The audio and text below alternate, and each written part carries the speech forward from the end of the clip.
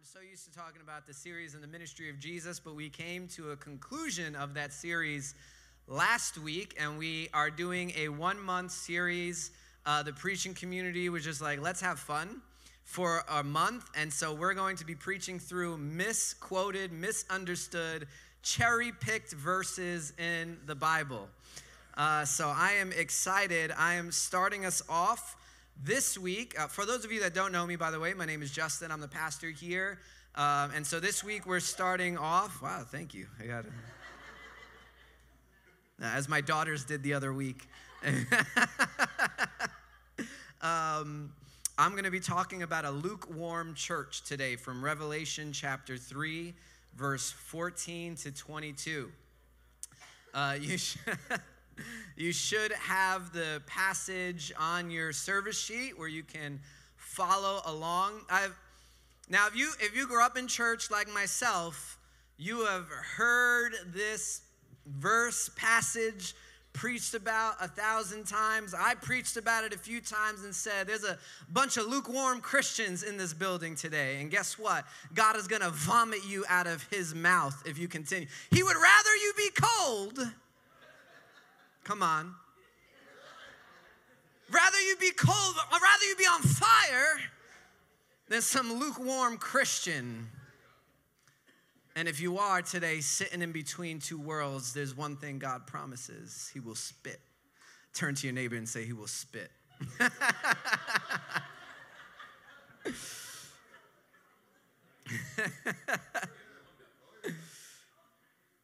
And so I preached it. But let me tell you, I was always confused, even while I was preaching it sometimes. Why would God rather me be cold and not care about him at all than be struggling lukewarm? And it wasn't until I read this little known thing called a commentary that I realized, oh, I've had it all wrong. God would not rather me be a cold Christian. And so we're going to read today and figure out, what is Jesus actually saying here? Because this is Jesus talking in Revelation chapter 3, verse 14 to 22. Let's read together. And to the angel of the church in Laodicea write, and this is Jesus telling John what to write to this church. The words of the Amen, the faithful and true witness, the beginning of God's creation. I know your works. You are neither cold nor hot. Would that you were either cold or hot. So, because you are lukewarm and neither hot nor cold, I will spit you out of my mouth. For you say, I am rich, I have prospered, and I need nothing, not realizing that you are wretched, pitiable, poor, blind, and naked. I counsel you to buy from me gold refined by fire, so that you may be rich, and white garments, so that you may clothe yourself, and the shame of your nakedness may not be seen, and salve to anoint your eyes so that you may see. Those whom I love I reprove and discipline, so be zealous and repent. Behold, I stand at the door and knock.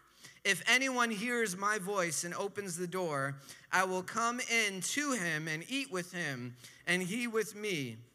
The one who conquers, I will grant him to sit with me on my throne, as I also conquered and sat with my Father on his throne.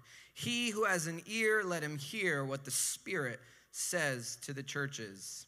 Amen. The word of the Lord. So I just want to start off by saying it is important what Jesus is saying here. There are 7 churches in Revelation where Jesus has a word. He kind of writes his own letter as we see the epistles of Paul and John to the different churches. And Peter, Jesus has his letters to the church. And so he starts off saying who he is. And I want to just intro us here with understanding the weight of who Jesus is and what he is about to say. He says that first off, he is the Amen. Oof, that is good. Which basically means he is the guarantee of all covenantal promises. He is the one that guarantees everything in the Bible. When we say yes and amen, when we say amen, we are invoking Jesus because we can only say this is true because of who Jesus is. So he is the ultimate amen. He is saying every promise, everything you see in Scripture is fulfilled in me. I am the amen. And so he starts off giving that title. Then he says he is the faithful and true witness. Everything he is about to bring against them, what he is about to say to the church, is only pure truth. When we talk about witness in Scripture, this is what you got to think about: a witness that goes on the stand in a trial. And what does a witness do when they go on a stand? They are able to say, they can be a character witness. They were eyewitnesses of the events. He is saying, I am the true witness. I am the faithful witness. In the Ten Commandments, it says, do not bear false witness.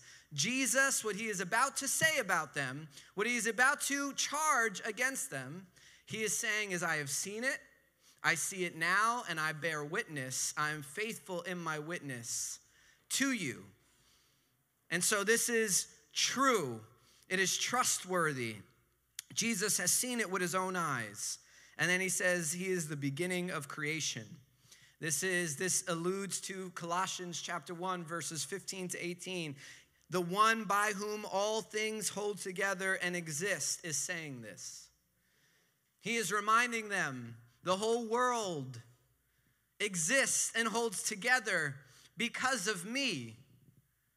And so imagine that. Imagine those titles. I mean, you get in front of somebody and they PhD from here, master's from here, doctorate from here, all these things. You think, wow. But this title is just, the cherry on top is, I created everything and everything holds together. And so I want you to just understand that as we read this, as Jesus says this, as we go through this, the weight, the gravity of what is coming to the church in Laodicea, of what Jesus is saying. See, the first point that he is making is that I want us to understand from this is that we often make this connection that our natural reality is parallel with our spiritual reality. But Jesus is making this point that their natural reality is actually very different from the spiritual reality of this church in Laodicea. That to the naked eye, the church in Laodicea is doing really good. To them, they think, oh man, we have everything all together. Everything is going well. Maybe they were the envy of other churches that weren't doing as well in the area. This church, they had all the money. They were wealthy. They were prosperous. In fact, the entire city was wealthy and prosperous. When I read about Laodicea, it reminded me a lot about New York City. And that's why I love this verse even more. Because this city, it's in modern-day Turkey, in Asia Minor. And it was known for three things. It was the banking and trading center in that region. I don't know, any familiarities there in New York City? And so, therefore, it was very wealthy. You know, if you were trading, you were going through that city to go to all the other cities. It had a very secure banking system where a lot of the wealthy people, that's where they put their money. They also had world-famous textile industry. They made this black wool that was world-famous, that was traded to all the different parts of the Roman Empire and even beyond. And they also had a famous medical school and science community. And one of the things that community had produced and that Laodicea people would travel to get was this special eye salve. So if you were dealing with eye problems or blindness, you would go to that city or get the salve from that city that you would apply to your eyes to hopefully get healed from it. And the church themselves, Jesus says, describe themselves as three things: rich, prosperous, and needing nothing. Literally, needing nothing. So they had everything that they would think was needed. Yet Jesus describes them with these words. And, you know, we were reading through Jesus, and so we know there's nothing like a clap back from Jesus as he talks to the Pharisees. And so when Jesus says, you describe yourself like this, I describe you like this. What are the words he gives? Wretched, pitiable, poor, blind, and naked. See, we often equate our material blessings with a sign of our spiritual maturity. This is nothing new. This has been going on since Jesus was teaching his disciples. And oftentimes when we look at our material blessing, when we have everything that we think we need, we think, man, I am doing well spiritually as well, because our understanding of blessing, if God has blessed me, is that I don't sit in need or want, or my life is easy, it's not hard in any way. But Jesus knows our spiritual condition. See, we cannot fool him, our hearts. We may in fact fool ourselves, as it seems like the church in Laodicea was doing, fooling themselves, thinking we have everything, we don't need anything.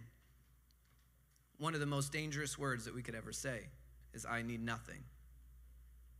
Because Jesus looks at their spiritual condition and says, you are vastly off on how you view yourself and see your own need.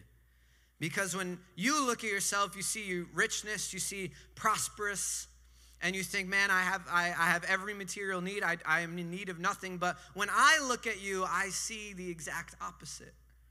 Wretchedness, pitiableness, poverty, blindness, and nakedness. With all they had, Jesus was saying, they were spiritually useless. And how does he say this? He says they were neither cold nor hot. See, the thing about Laodicea is it stood in the middle of these two cities. One city was Colossae. That city most of us know because of the epistle of Colossians that Paul wrote to that city. And Colossians was known for its cold mineral water, spring water that came from the mountains. And it was incredibly refreshing drinking water. It was, it's kind of when you see Poland Springs, or they try to say, oh, this comes from the fountains of Maine, and it's the purest mineral water. It's a bunch of garbage, but they're probably just filling up New York City tap water.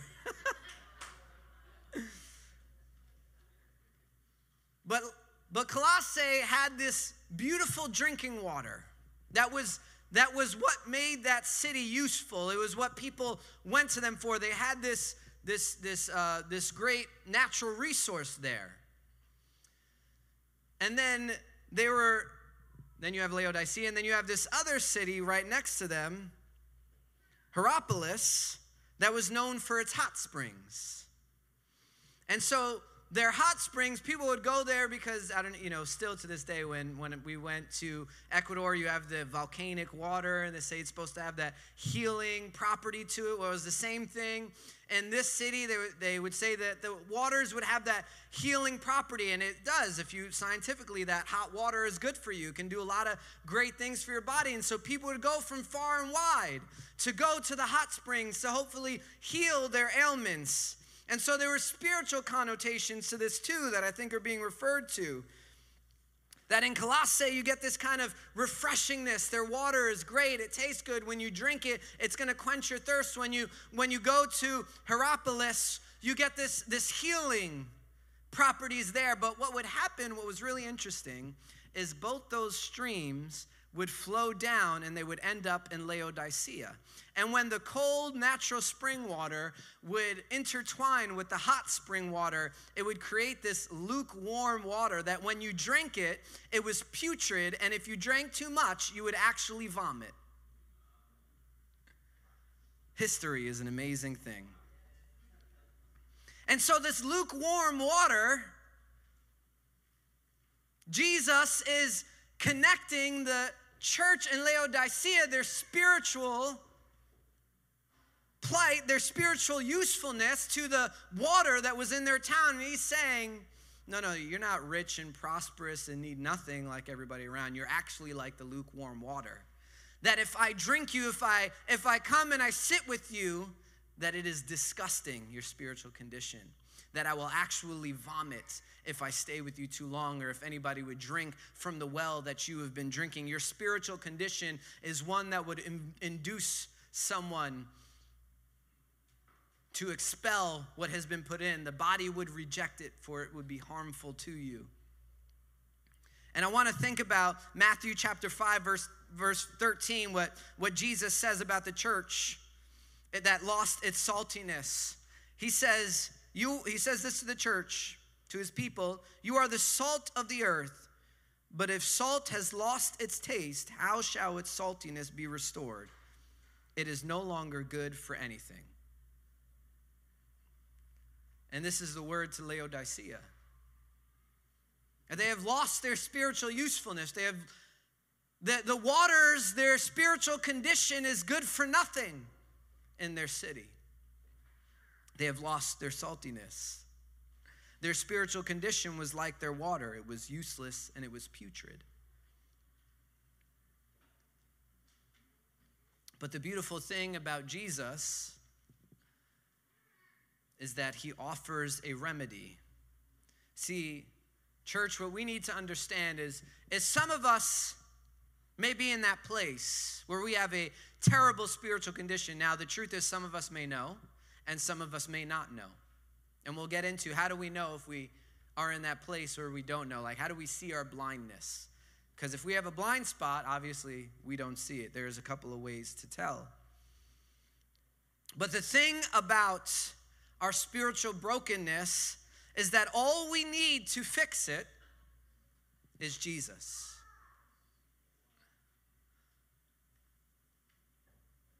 See, all we need to do to fix our spiritual condition is come to Jesus. Everything we thought we could do with our own hands, everything that we thought we could achieve on our own, our prosperous and rich demeanors, our life of no need and no want, our life of restfulness as Laodicea thought they could do with their own ingenuity, with their own hands, truly the only person that can actually do that for us is Christ. And I want you to see how Jesus brings them in, because it is one of the most remarkable things. Every time I read the scripture and you read about what is happening here, it blows me away, the depth of what Jesus says and the layers of context. See, he says, you want wealth, you think you're rich? Only he offers true gold. Right, as their banking and trading system, they had a lot of currency flowing in and out, in and out. But he says, if you want true wealth, come and buy from me, because my gold is refined by fire. In 1 Peter chapter 1, verse 6 and 7, he describes what is true gold in the kingdom. Peter says this, "In this you rejoice, though. Now for a little while, if necessary, you have been grieved by various trials, so that tested genuineness of your faith, more precious than gold that perishes, though it is tested by fire, may be found to result in praise and glory and honor at the revelation of Jesus Christ." What Peter equates with gold and actually says is better than gold is genuineness of your faith, or faithfulness and obedience to God. So Jesus says, you want real gold, you want something of substance in your life. Trials are going to come. Tribulation is going to come. Hardship is going to come.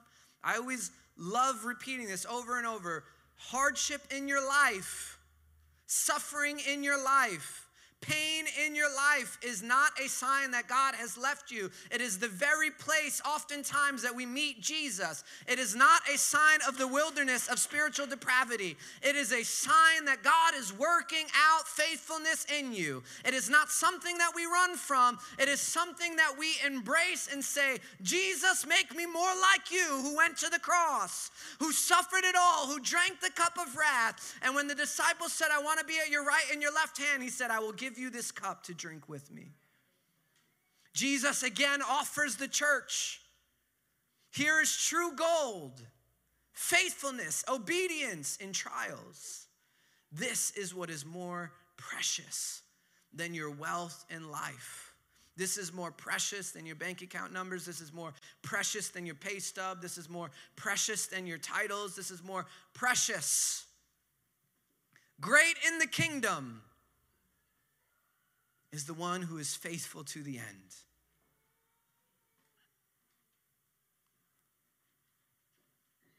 He calls them naked.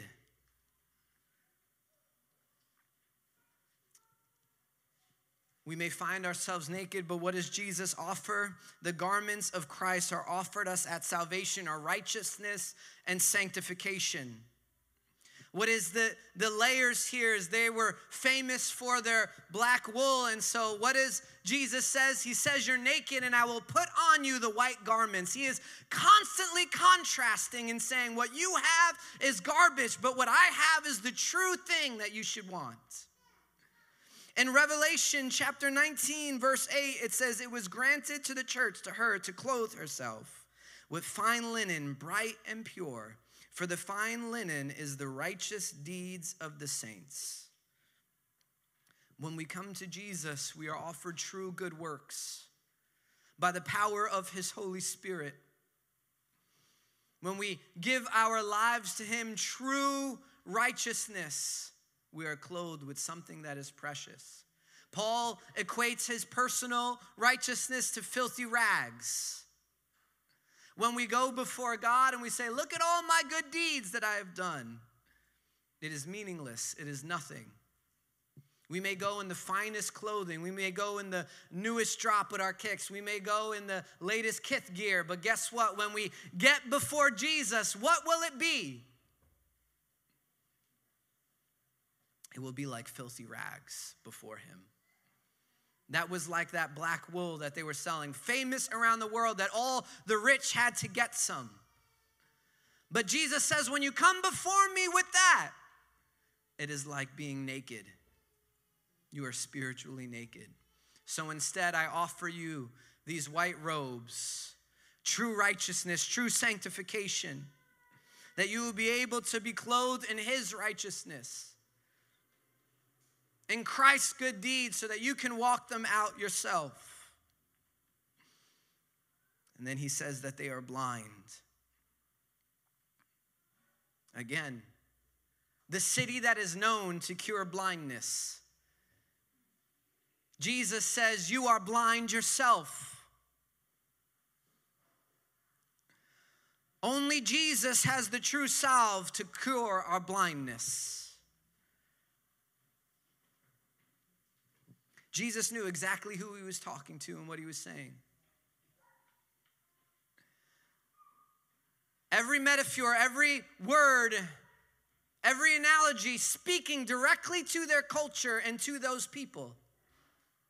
Everything they thought they had that they have achieved in their own arms, Jesus lays it out before them of what it truly is. It is bare, it is nothing. But what I offer you, you truly want to be rid of blindness? Come, I can give you salve for your eyes. You truly want to be clothed with something beautiful? Come, I have the robes of righteousness. You want true gold and riches? Come, get it from me. Only I have true riches. We are so used to solving our own issues with our wealth and our street smarts that we have become spiritually bankrupt. We take our life into our own hands. God, I must acquire this, and I must do this, and I must do that. And then we wear our achievements on our shoulders. Look at where I've come. Look at where I go. Look at what I have done for myself.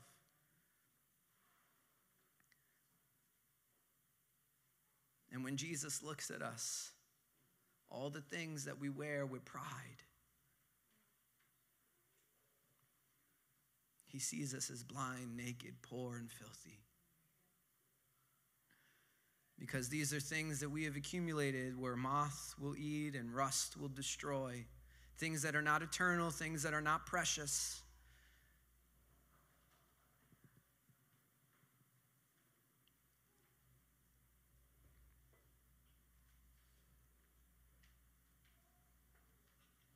All that they had material had become all that they lost spiritually. Do you understand that? Everything that they had acquired, everything that they had done, everything that they had been proud of had been a symbol of what they had lost and what truly mattered. James says it this way. He says, your wealth will testify, your materials, the things that you bring will testify against you on that final day. Meaning all the things that we have done on our own, the things that we take pride in, the things that we have accumulated, those things will be the things that testify against us. If we come to this conclusion, like this church did, that we need nothing.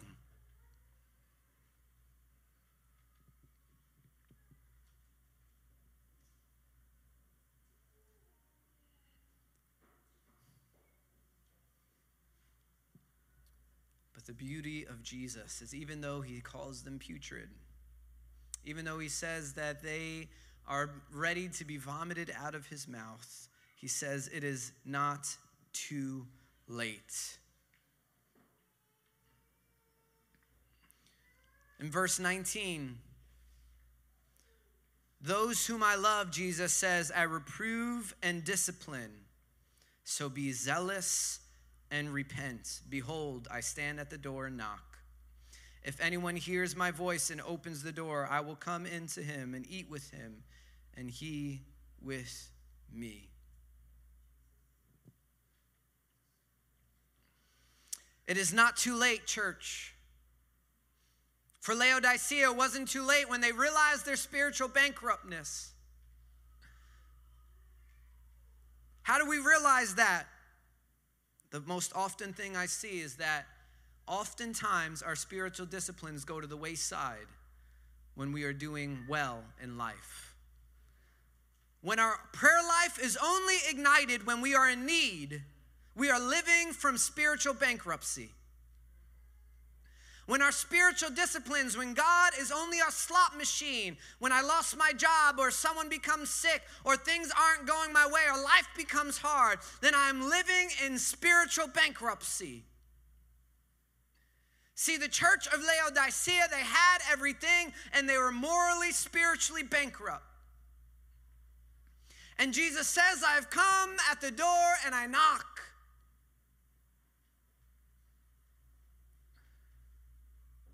Often we become zealous after God when things are hard or things don't go wrong. And I don't want to condemn if you today are in a place of hardship and you have come to Jesus. This is then a cautionary tale for when things get better, as they do.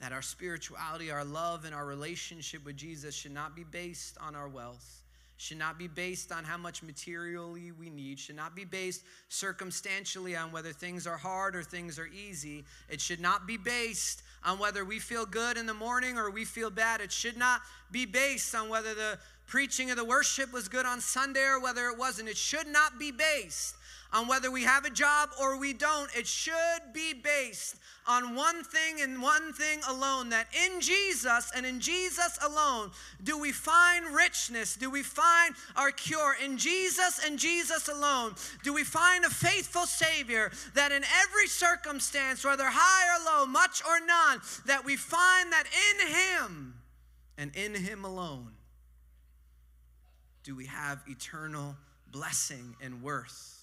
In Him and in Him alone do we find rest. In Him and in Him alone are promises yes and amen.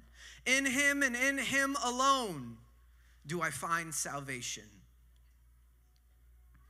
Jesus disciplines those He loves. So if you feel like maybe you're being a little disciplined today, know that it is a sign that God loves you. And it is a sign of the believer how we respond to that discipline. As a rebellious child or as an obedient one. To come zealously and repent, Jesus says. Come zealously, passionately, and repent before Him. To turn away, to confess, and to turn away from our sin. Jesus knocks at the door to share His communion table with us. I love it because He comes to our door to bring us to His house and to share communion with Him. the communion that we take part in as a church, to say, you are part of my broken body. You are part of my spilled blood.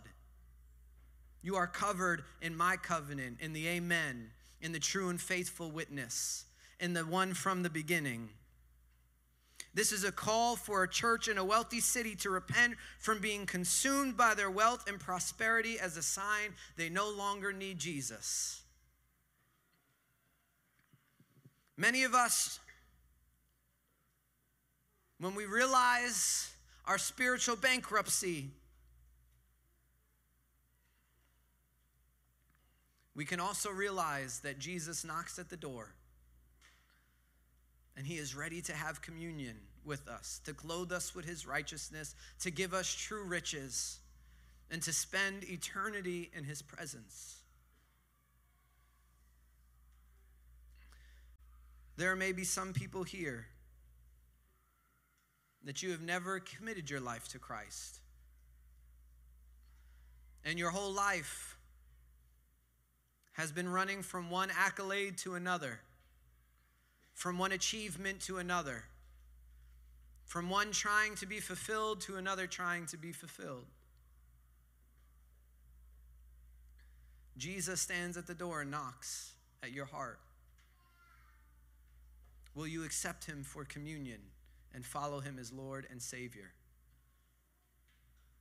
For some of us, this is a call to repentance like the church in Laodicea.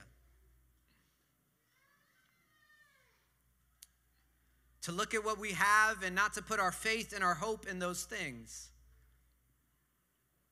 but to say, Jesus, my faith and my hope is only in you. And I'll leave us this example today. I used to say in my business, when I started pastoring again in my business about 8 years ago, I took a 2-year break. And for a few years, I used to tell people, I like having my business because that's something that I did and I have control over and that I can put my name on. But with the church, all credit goes to Jesus. What a dumb thing to say. God didn't tell me to get rid of my business. His correction and his discipline toward me was taking away all my money, all of my clients, and everything I had, and then me going to him and saying, God, what's up? And he said, this is my business. Every client I give you is the client I give you. Every dollar that you get is a dollar I give you, so don't ever say that again. And so, yes, my business has grown. Yes, it has sustained my family, but yes, it is also all God's. And if he took it away tomorrow, he takes it away tomorrow. My sustenance is not provided by my business, by my job, by my work. It is provided solely and only by Jesus. He gives and he takes, but his faithfulness does not change.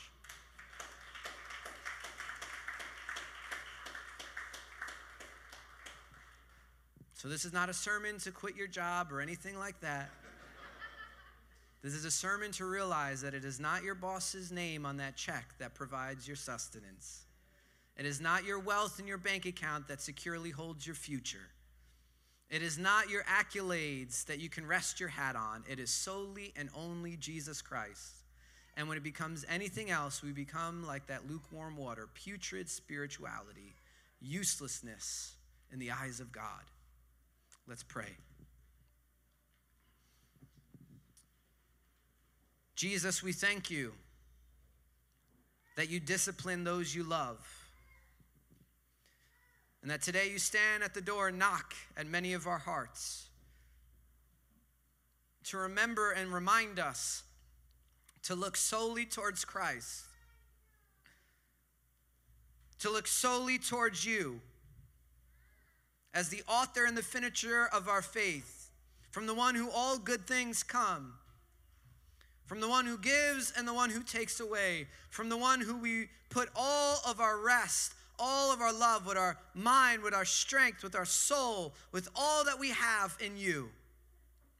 That any area in our life, God, that we would try to take pride in, like it was not a work of your Spirit, that you would correct us today, and that we would focus instead ourselves on you, whether in good times or bad times, that we would know All that we have and all that we need is in our Savior, Jesus Christ. In your name, Jesus, we pray. Amen. Amen. Church, I'm going to ask that you stand as we get into worship.